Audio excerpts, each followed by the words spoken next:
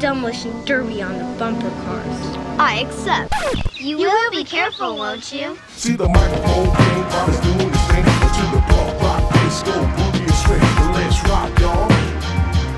I'm gonna give you a taste of the Sure Shot fever.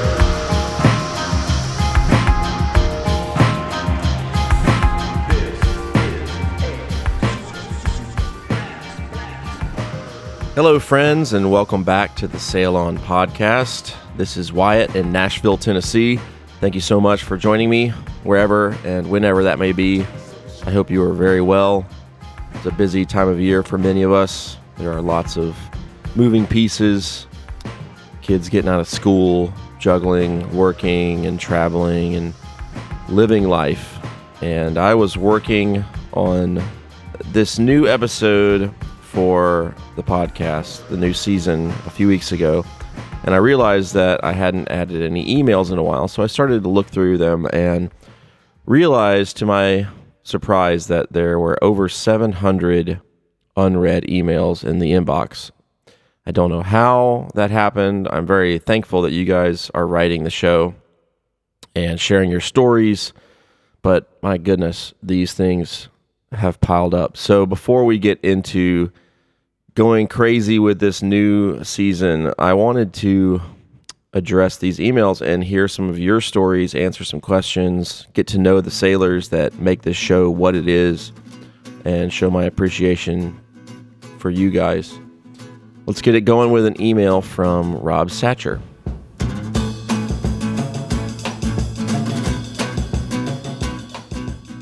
Hey Wyatt, just saw Sail On perform today in Clearwater and really enjoyed the show. I came home and discovered your most awesome podcast. I'm only on episode 3, but since you guys were talking about Gary Usher, I thought I would tell you a little somewhat related story. I grew up in Brooklyn, New York in the 1960s and was a huge fan of the Byrds. I was a songwriter but ended up being mostly known as a nightclub owner in New York, which led me to meeting and becoming a friend of Joey Ramone in the 1990s. When Joey and I first started getting to know each other, we would always talk about our favorite artists and albums.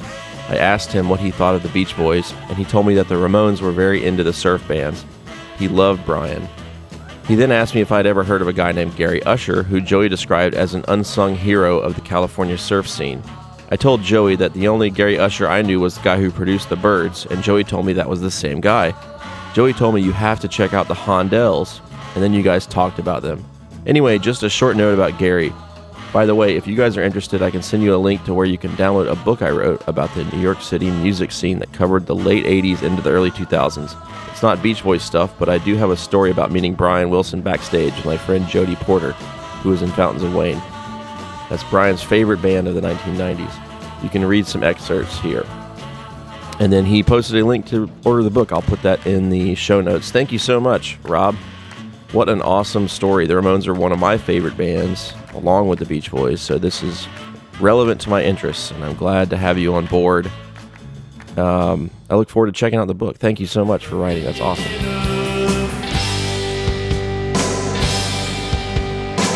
We went into the Rickett Swamp. The kids were dancing to the Blitzkrieg bop. Bop, she-wop, she-wop, she-wop. Bop, she-wop, she-wop, she-wop. Whatever happened to the radio? And where did all the fun songs go? Summer fun with the Beach Boys on.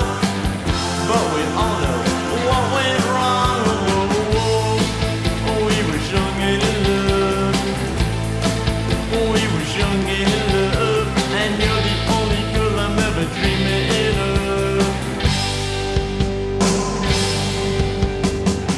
And so we went into the dance, which turned into a whole romance.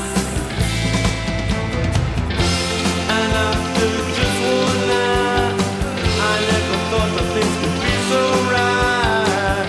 Oh no, no, no, no, no, no, no.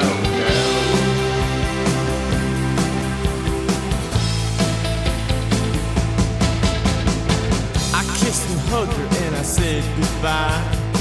Last thing I knew, she would have make it alive. Oncoming car ran out of control. It crushed my baby and it crushed my soul.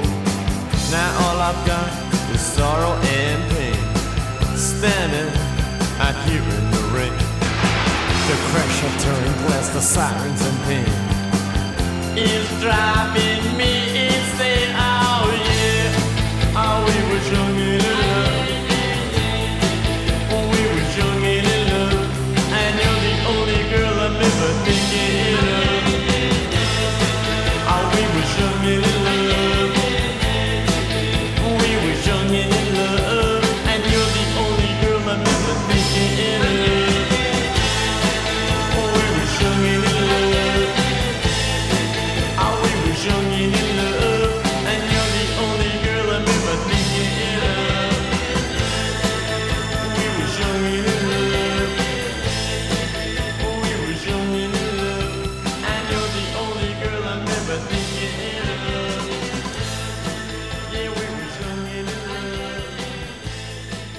Next email is from Xander Lenoir. Howdy, Sail On. I'm loving the podcast. Amazing discussion and informative content you guys are putting together. I'm a young Beach Boys fan from southwestern Virginia. I guess you could consider me a part of the new generation of Beach Boys fans. Diving into the rich library of music and history has been an incredible experience, and the podcast has been a huge part of it. Knowing there's a huge network of fellow fans has helped me feel like I'm part of something great. I'm also a passionate comic book fan, and I was surprised to discover Brian Wilson's story retold in a Marvel comic, Hawkeye number 16 by Matt Fraction, tell the story of Hawkeye helping a reclusive and 60s damaged pop music genius, Will Bryson. The comic is an excellent tribute to Brian and a rare example of my favorite things colliding. What do you guys think of Brian's first solo album? Recently, I've been enjoying the unique sound and feel of the album. Songs like Rio Grande, Nighttime, and Being With the One You Love have been stuck in my head for the past week. Also, you guys should totally bring Sail On to Roanoke. Brian Wilson actually performed here in 2016, and sadly, I missed it. Can't wait to hear the episode on Smart Girls. Xander. Well, that's rad, man. I appreciate the email, and I used to be a huge comic book fan. I did not know about that Hawkeye comic, and I'm going to have to seek that out now. Regarding Brian's solo album from '88, I'm a huge fan. I really love Love and Mercy and Melt Away and Walking the Line. I also look forward to the episode on Smart Girls and all that Sweet Insanity stuff. It is a wild time. Thank you for writing, and you can hopefully catch us at a show on sailonsounds.com/tour for the dates, and I'd love to meet you as well. Thank you. Up next is Gary Cates. Dear Wyatt, I am a 66-year-old native of West Los Angeles. The first I remember of the Beach Boys was in a 6th grade elementary school assembly, in which I helped lip sync Be True to Your School. From there, I was a fan, soon owning Beach Boys Today and other albums. You recently asked on your podcast what it must have been like to listen to Beach Boys Party at such a young age. Well, I did listen, and I did not like that album, nor any of those silly comedy fillers. Sonny Wilson versus Cassius Love, etc. I wanted traditional, well-produced Beach Boys songs. Growing up in LA, I was highly proud that the Beach Boys were our local band and were recording their music close to my home and school. I recall in 64 or 65 rooting for the Beach Boys when the AM station KFWB had a weekend contest among the Beatles, Four Seasons, and Beach Boys. I knew who was the best group in the world. And so it was that I was 13 and a half in May 1966 when Pet Sounds was released. I was startled, enchanted, and overcome with how well this new album had me figured out. How could they possibly know I was done with fun? How could they possibly understand what I was going through? How only in recent months I acknowledged sexual feelings about others and much deeper and ambivalent feelings about myself. I was no longer the preteen who worshipped Surfer Girl. I felt especially that first year of listening that I embodied the persona Brian created in that album. Wouldn't it be nice to describe my one nocturnal fantasy? That's Not Me plagiarized my worries and aspirations. I love the podcast. I hope to see you in person someday. Keep up the good work. Gary.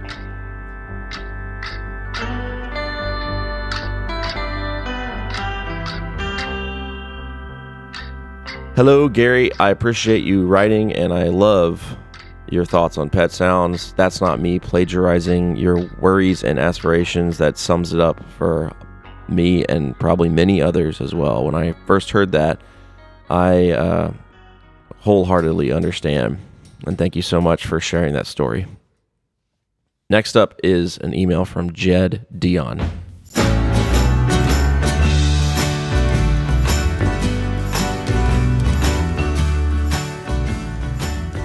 Wyatt, don't get me wrong, I love Pet Sounds, and I know it packs powerhouse tunes like Wouldn't It Be Nice, God Only Knows, Sloop, and Caroline No.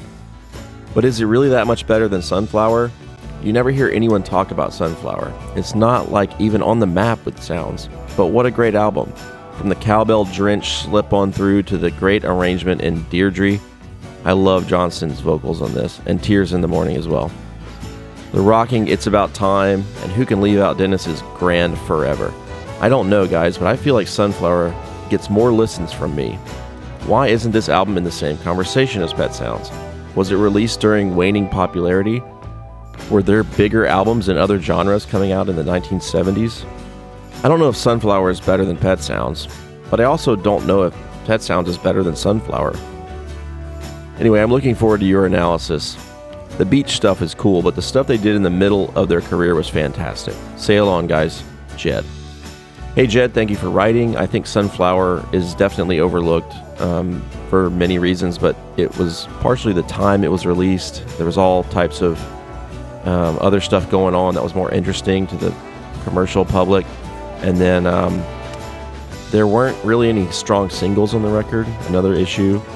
And it just wasn't respected and revered like Pet Sounds was until much later, and even now it's not mentioned nearly enough. I am looking forward to giving it some time to shine this year on the podcast, and I hope you'll enjoy this deep dive that we go on.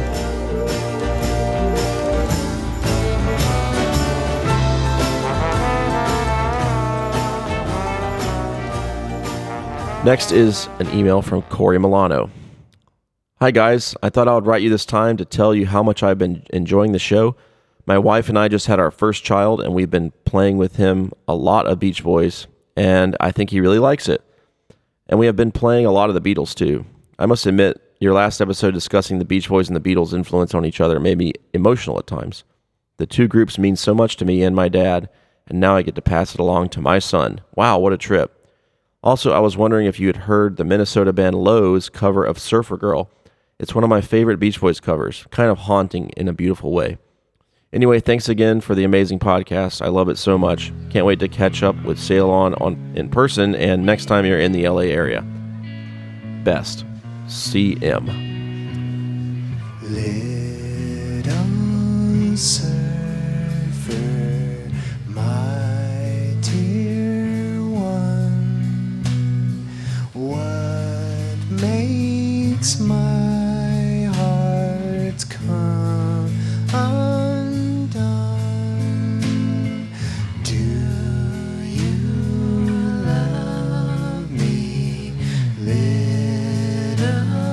surfer girl, surfer girl, my little surfer girl?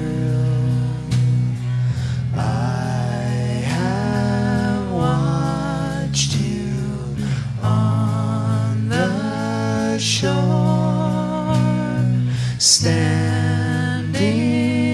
at the ocean's door. Do you love me, little surfer girl, surfer girl, my little surfer girl?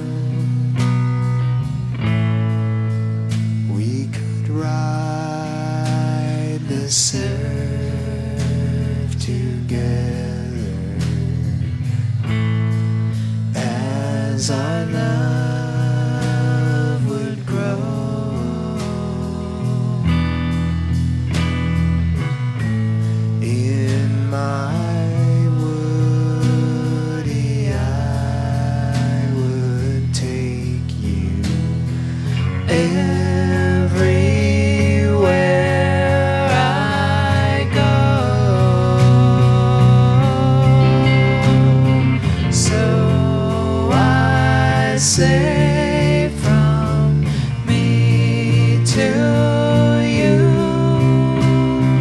I could make your dreams come true. Do you love me? Do you surfer?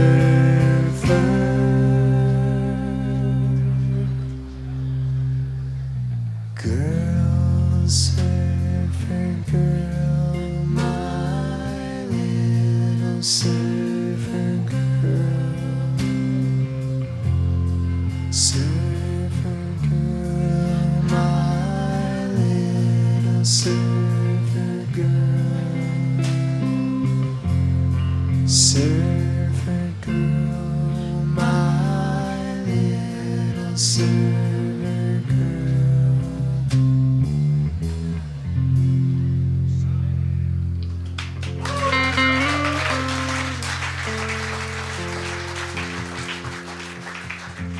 I don't think I've heard that before, Corey, but thank you so much for sharing. It's really great. And thank you for sharing the Beach Boys music with your son, who is probably now 3 or 4 years old. That's how bad I am at answering emails. But thank you very much. I really appreciate you writing and listening. Next is a great story from our buddy Doug Burrell. Hi, Wyatt. I love hearing the emails about how folks discovered the Beach Boys, so I thought I'd share mine. But first, let me say how much I love the podcast, and I can't wait till you discuss Summer in Paradise. It's way better than the 85 album. I loved seeing and meeting you guys in Selma, North Carolina. Thank you for all you do in spreading the gospel of the Beach Boys. Here's my story. I still remember the first time I heard the Beach Boys. It was June 13th, 1978. I was 5 years old, and my parents were taking us to the beach. Usually on long drives, they listened to country music, but this time my mother brought along a cassette tape of the Beach Boys. First song I heard was Don't Worry Baby. When I heard those opening harmonies, I stopped playing with my pocket pinball game and listened intently. After a few seconds, this most beautiful sound I had ever heard came on. It was Brian Wilson's voice.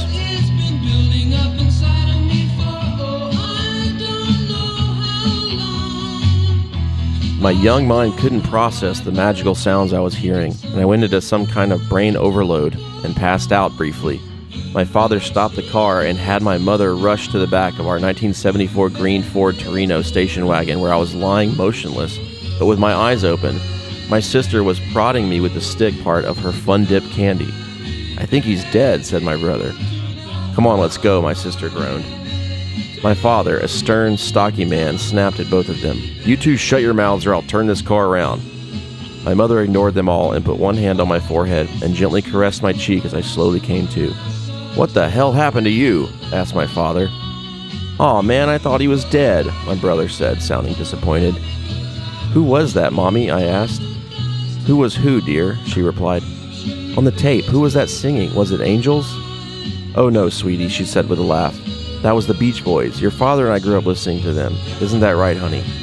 My father just shook his head and muttered something about me not being quite right. Mommy, I said weakly, I love the Beach Boys. 41 years later, and I love them just as much as I did that day. Doug Burrell.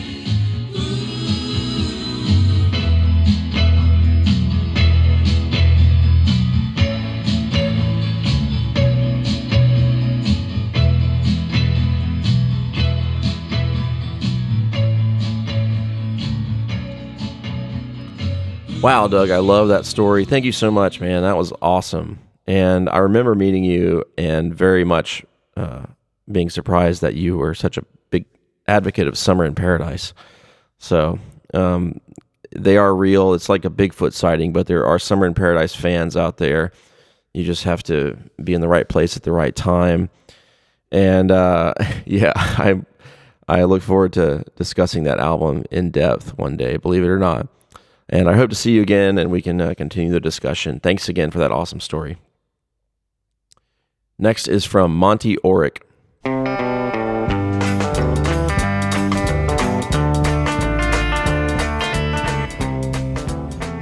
Boys, I'm blown away by your wonderful podcast. I'm a longtime fan, record collector, and oldster who really appreciates your research and delivery. It's so fun, and I just wanted to say thanks.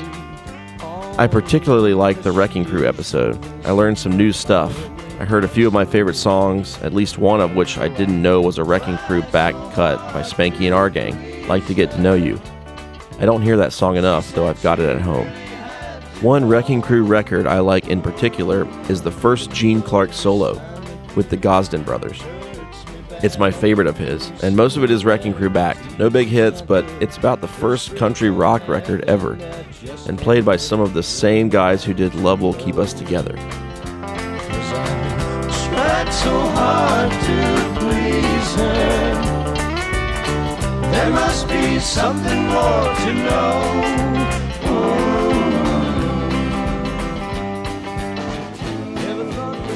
My first Beach Boys record was my little sister's Endless Summer. She and some of her cheerleader friends developed routines from a couple tunes on it, which I had heard over and over while they rehearsed. This was in '75, and I was a teenager too. Watching this great music interpreted this way left an indelible impression on me. This music is made for cheerleaders, believe me. My favorite records are Pet Sounds, Wild Honey, Sunflower, Friends, and Today. I look forward to future podcasts about these. Thank you again. I love what you're doing. Best regards, Monty. P.S. I met Carney Wilson once. Isn't she the coolest? Thanks, Monty. I guess you're enjoying the show still. I really appreciate you writing and listening. I love the Wrecking Crew, and I loved doing that episode as well. I feel like we only scratched the surface because those dudes were cranking out hits left and right. It's still mind-blowing to me. Thanks again, man. Here's a great story from Nazareth. Hey Wyatt, I've recently gone from a casual Beach Boys fan to a diehard thanks to your podcast. Thankfully for my new obsession, Brian's first show of 2019 happened to be a festival in nearby Redondo Beach. In case you wanted the perspective of a first-timer, here it is. I'd seen enough videos, heard enough stories to be semi-prepared for what I was in for, but it was still a much more emotional experience than I was expecting. Seeing him wheeled out in a wheelchair was a bit jarring, especially when paired with the teleprompter and the black cloth draped over the piano. It was clear that somebody was controlling his mic. There were a few times when it looked like he was addressing the crowd, but his mic was off. Otherwise, he seemed to be taking cues from Al or Matt when to sing. I got choked up during Don't Worry Baby, as they sang Everything Will Turn Out All Right, while Brian was seemingly not totally all right. A sweet moment happened during Wouldn't It Be Nice, when Brian sang the first verse along with Matt, which seemed to shock Matt. He looked over at the band with a shocked face, followed by a big grin, and motioned off stage to turn Brian up. He then leaned down to Brian and encouraged him with a thumbs up. I shed a tear when Brian sang the bridge, caught up in a range of emotions while seeing the master perform his craft. Afterwards, Matt patted Brian on the shoulder and gave him another thumbs up. Another cool moment was during God Only Knows, when Brian was clearly struggling vocally and the crowd seemed to raise their voices louder to help him.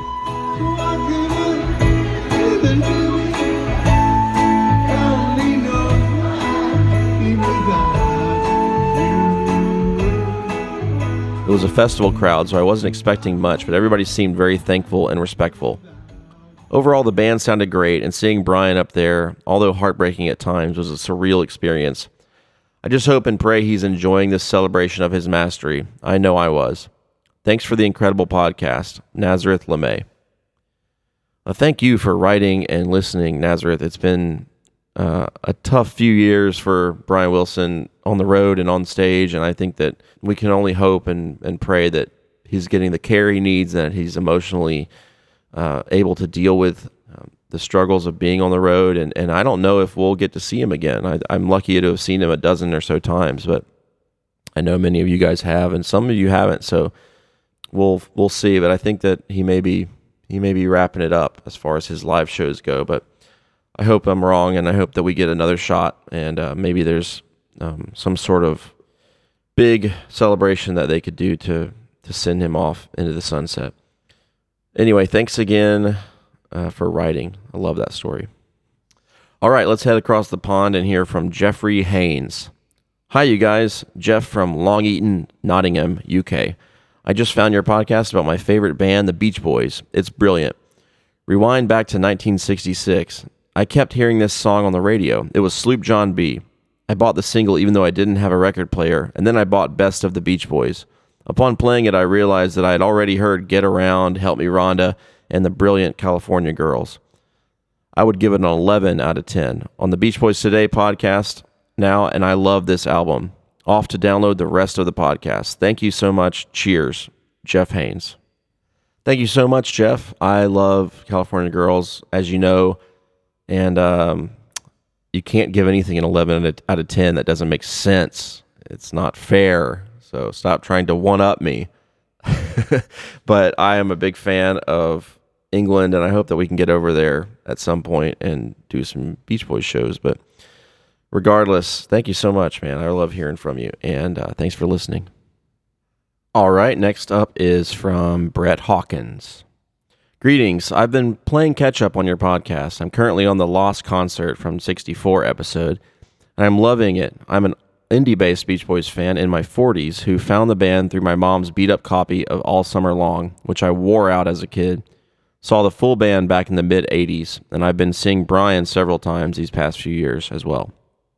I enjoyed hearing more about David Marks through your show, and I was super stoked this weekend to find a copy of John Stebbins' book on Dave in a local bookstore.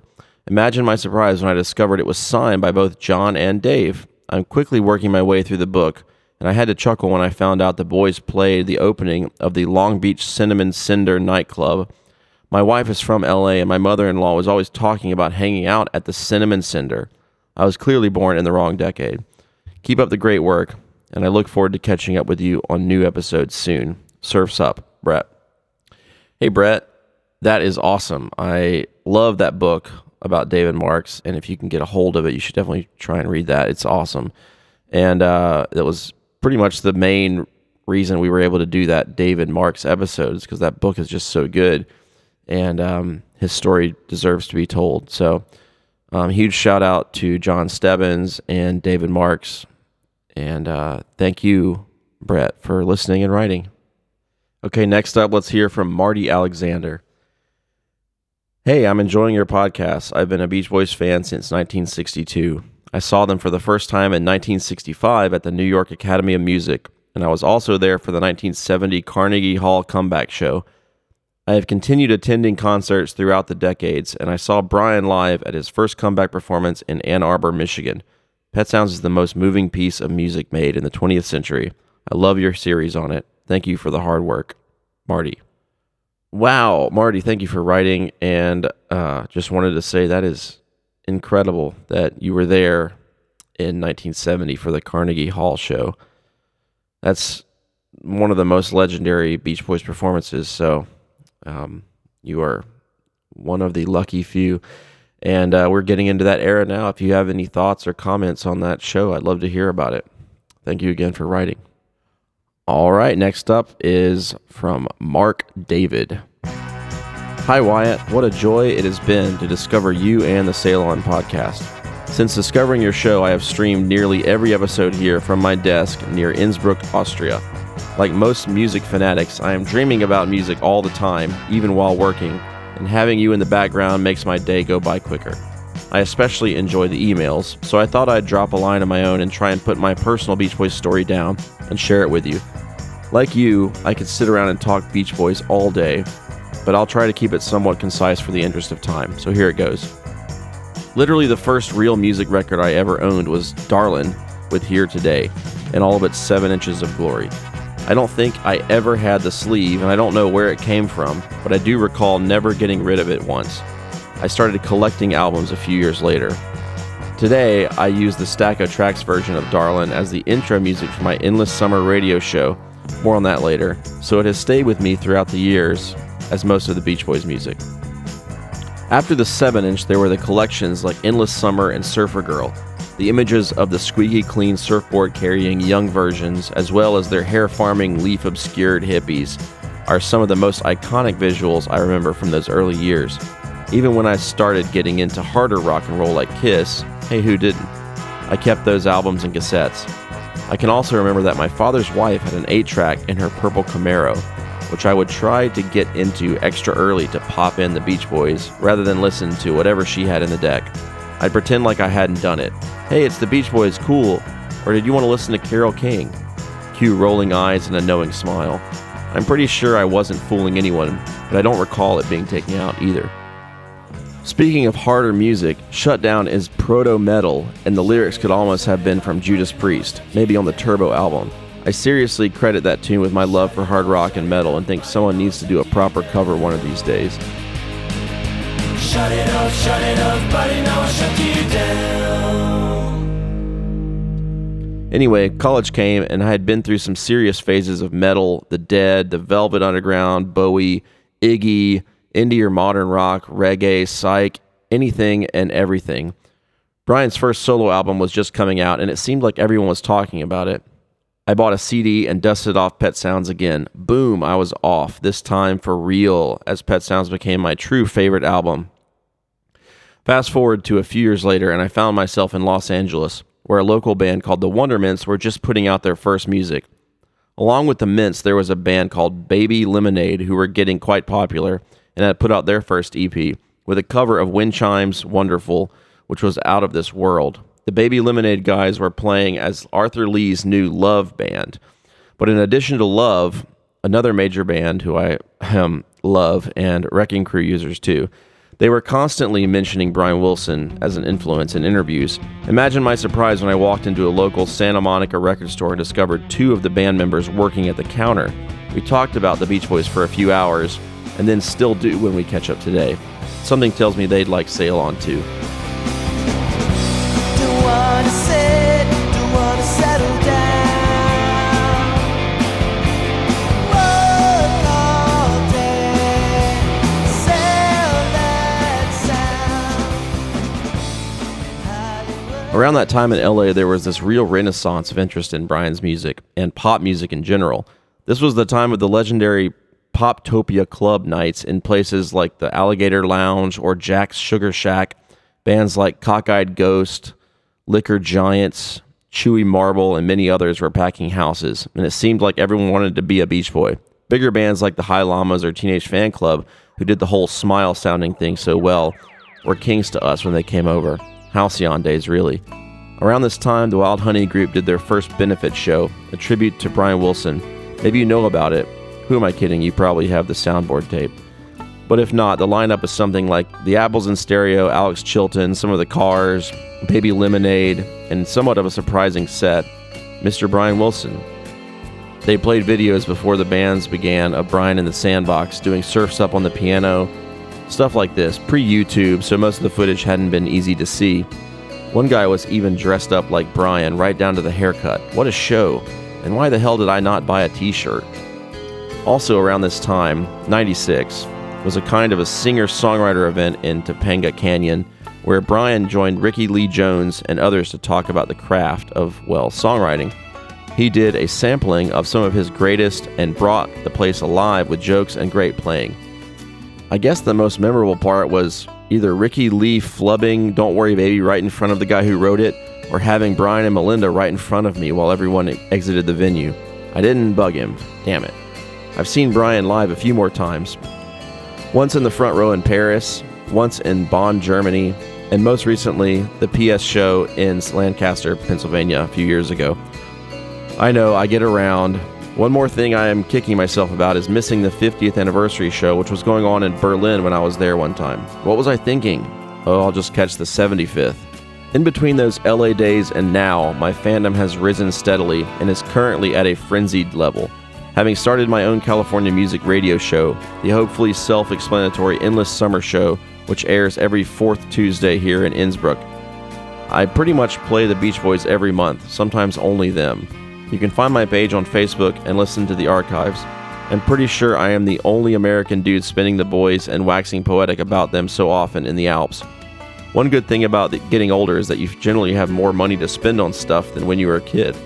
This year I've bought 5 Beach Boys t-shirts, including a very cool Mike Love Not War one, and vinyl versions of MIU, which rules, I don't care what anyone says. Yes, I agree with you. Don't worry, Mark. And the Smile Sessions, plus the Sunshine Tomorrow sets. So after something like 40 years of listening, Mike, Brian, Al, and Carl, and Dennis, in many ways I'm still that little kid excited about spinning my scratched up single In My Room. See what I did there? And don't get me started on the Blondie and Ricky years, or I'll have to type another page. Thanks for reading this, and above all, thanks for the podcast. The Beach Boys are the soundtrack to my life, and I appreciate so much hearing from people who feel the same way. I'd love to hear your thoughts on my show, and I will certainly mention Sail On mine. Keep up the great work, and sail on, sailors. Mark, a.k.a. DJ Mark David.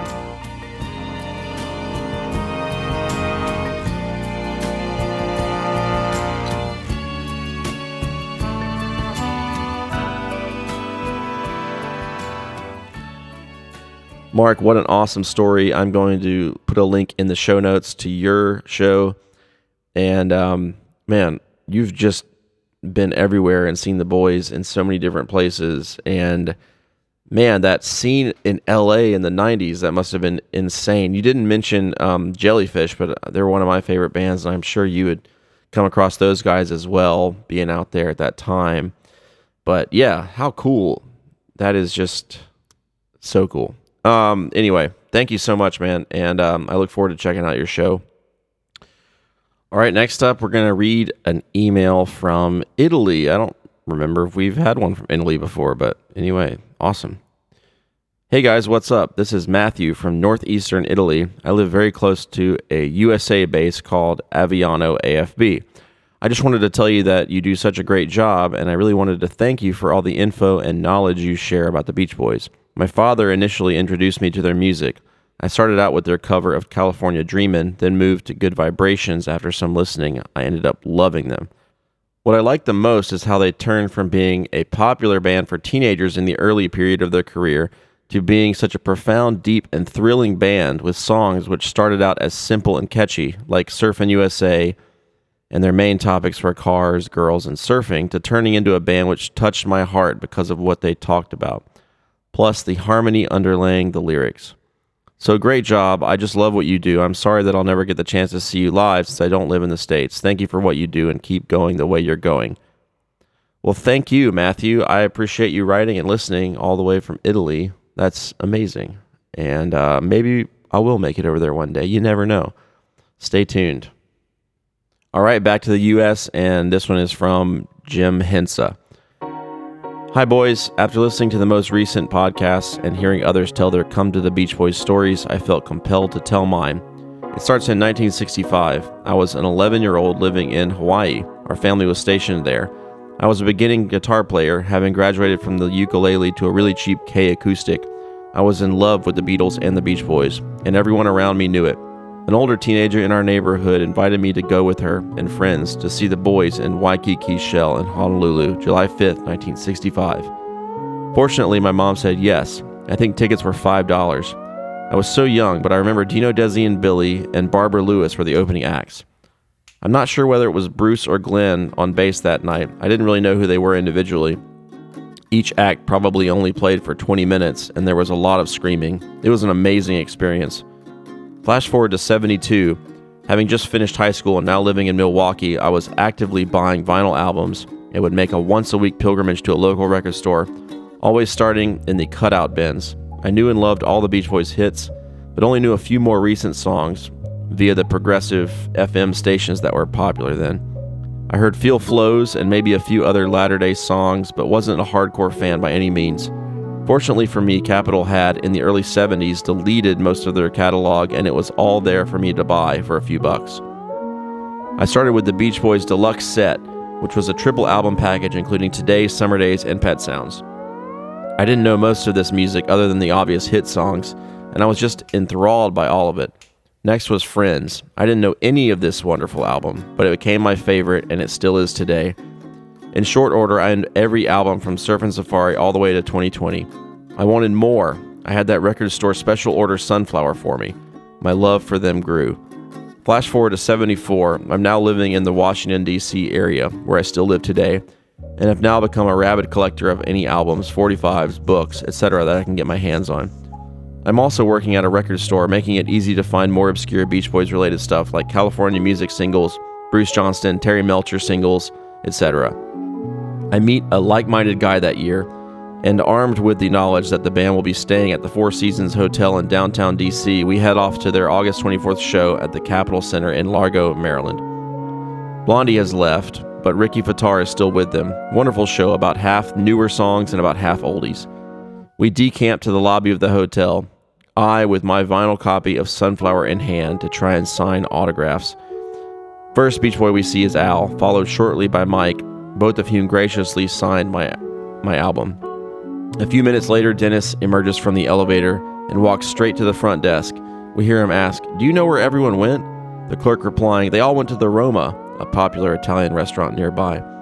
He sees us and then is very nice, signing our albums and chatting for a minute. He seems unsure as how he is going to get to the restaurant. I say, "Hey Dennis, we could drive you there." He sizes us up for a few seconds and asks, "Do you guys know how to get there?" We aren't sure, and this is centuries before GPS, and we admit, "Well, no, but I'm sure we can find it." Dennis thinks about it for a few seconds, seeming to consider getting into a car with two young strangers, but finally says, "Nah, I'll take a cab, thanks anyway, guys." I have thought about many times what that would have been like, and having driven him there. Would he have invited us to join the entourage for dinner? I think he would have. No more close encounters after that, but I did see the Beach Ago tour following year, and saw Brian perform Smile in 2004 or 5. I have an obscene amount of Beach Boys albums, 45s, cassettes, books, etc. to this day. Thank you for your great podcast. I look forward to each one. Regards, Jim Hensa.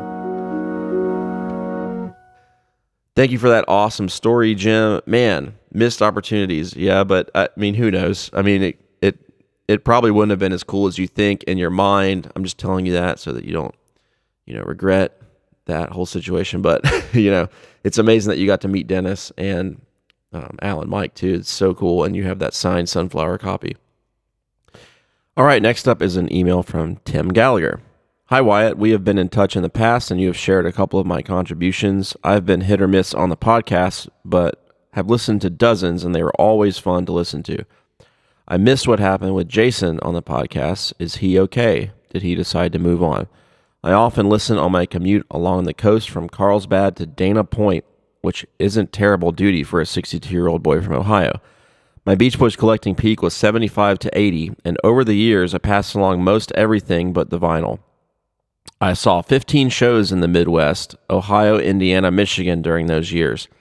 I was going through some old 45s and found this. You may be way ahead of me on knowing about it, but happy to send it along for you to listen to. Record study if you like. The A side is stereo and the B side is mono. Let me know where to send it. And he posted a picture of it. It is the California Music version of Don't Worry Baby. Pretty amazing. I do not have that. So if it is still available, I know it's been a couple of years since you wrote, then I would gladly take it. I will send my address, but that is fantastic. What a cool piece. Well, it's been building up inside of me for all no, I don't know how long. I don't know why, but I can't help thinking something's bound, it's bound to go wrong. She looks in my eyes and makes me realize. She said, don't worry, baby, don't worry.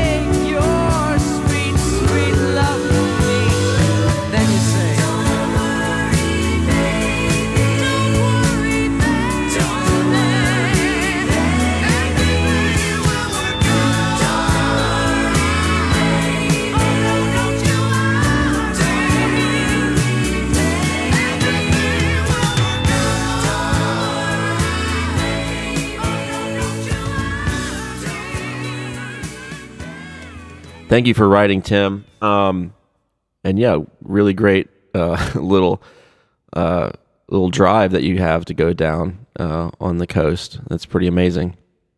But yeah, I mean, regarding Jason, it's really not a lot that I can talk about because it's kind of personal, and Jason had other priorities that he wanted to focus on, and it wasn't fair of me to push him to do the podcast when he wasn't fully interested in doing it. And I'll just keep it that way for now because it is personal, and I wish Jason the best. I have no ill wishes towards him or anything like that. It just, people grow and change, and we were really close for a little while, and then we weren't, and that's just sometimes how it goes. And it's tough at first, but that's life, man. You live and you learn. So anyway, thanks, Tim, for writing. Appreciate that. Let's do one more.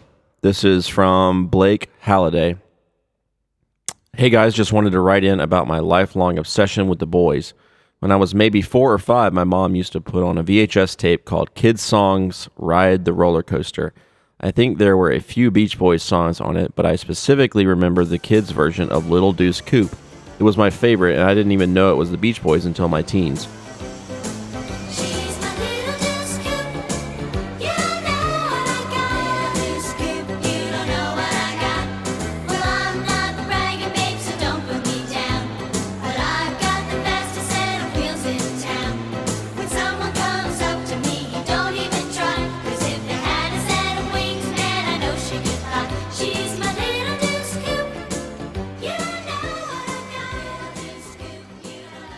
Anyway, when I was in college, one of my friends said his favorite band mentioned that Pet Sounds by the Beach Boys was his biggest influence. I was intrigued because I had no clue what Pet Sounds was, and I had never heard of it.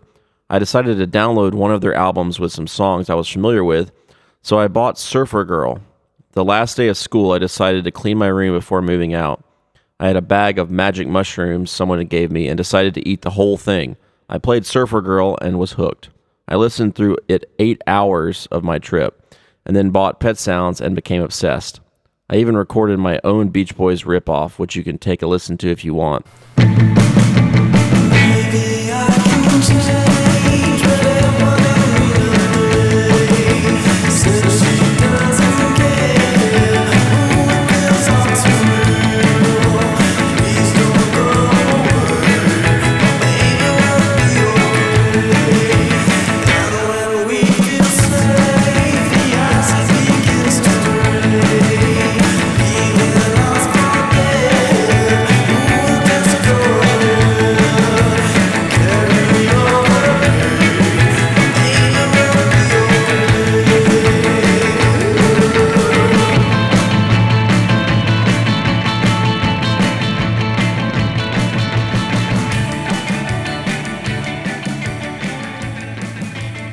I recorded it on an old 8-track and wrote and performed it all. Anyway, thank you for the Sail On podcast. It's unbelievable, and I've been blazing through the episodes for the last few weeks. Thanks again, Blake. Blake, dude, be careful with the mushrooms, but I'm so glad that it opened your mind and pathways to the unknown realms of the Beach Boys music. That's awesome.